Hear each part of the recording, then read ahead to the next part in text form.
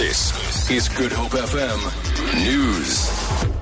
Good afternoon. The body of a young female has been discovered near Mossel Bay. Police spokesperson Malcolm Pucci says the clothing on the corpse matches that of a missing 15-year-old girl, Panique Jansen, who disappeared at Powertown more than a week ago. He says an autopsy will be conducted soon. The body of a young lady was found this morning between 8 o'clock and 8:30 on the banks of the Kleinbrak River near the residential area by one of the domestic workers. So far it's uncertain what happened to the body. However, we will conduct an autopsy later this week to determine the possible cause of death. Cape Flats gang boss George Gewalt Thomas and 14 other men have launched a leave to appeal application in the Western Cape High Court. Thomas was sentenced to 7 life terms for murder and more than 100 years for other crimes, including racketeering. 2 men, Ashley Apollos and Ronald Schwartz, are not applying for leave to appeal. Bernice Moss reports. Advocate Yanis Mihalik is applying for leave to appeal against the conviction and sentencing of Thomas. He told the court that neither his client or the other men were convicted on drug-related charges, while all the 204 witnesses and the victims were drug addicts and dealers.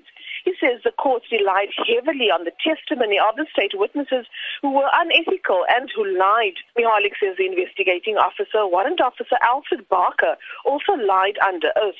He says Barker was not a detective at the onset of the investigation into the group and relied on information from prison officials about gang-related activities.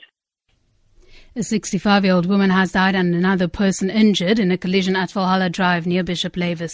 Traffic spokesperson Richard Coleman says the woman's car broke down when another motorist crashed into the stationary vehicle. Coleman says police and traffic officials are on the scene. He says the road has been closed.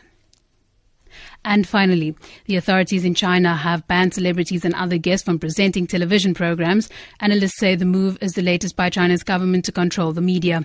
The BBC's Jill McGivering has the details. The official circular, reported by China's state media, said the roles of host and guest should be clear-cut.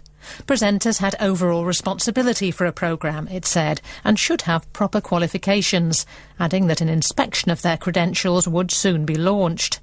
The ruling affects all programmes, including news, interview panels and reality shows. Initial reactions on China's social media are mostly critical.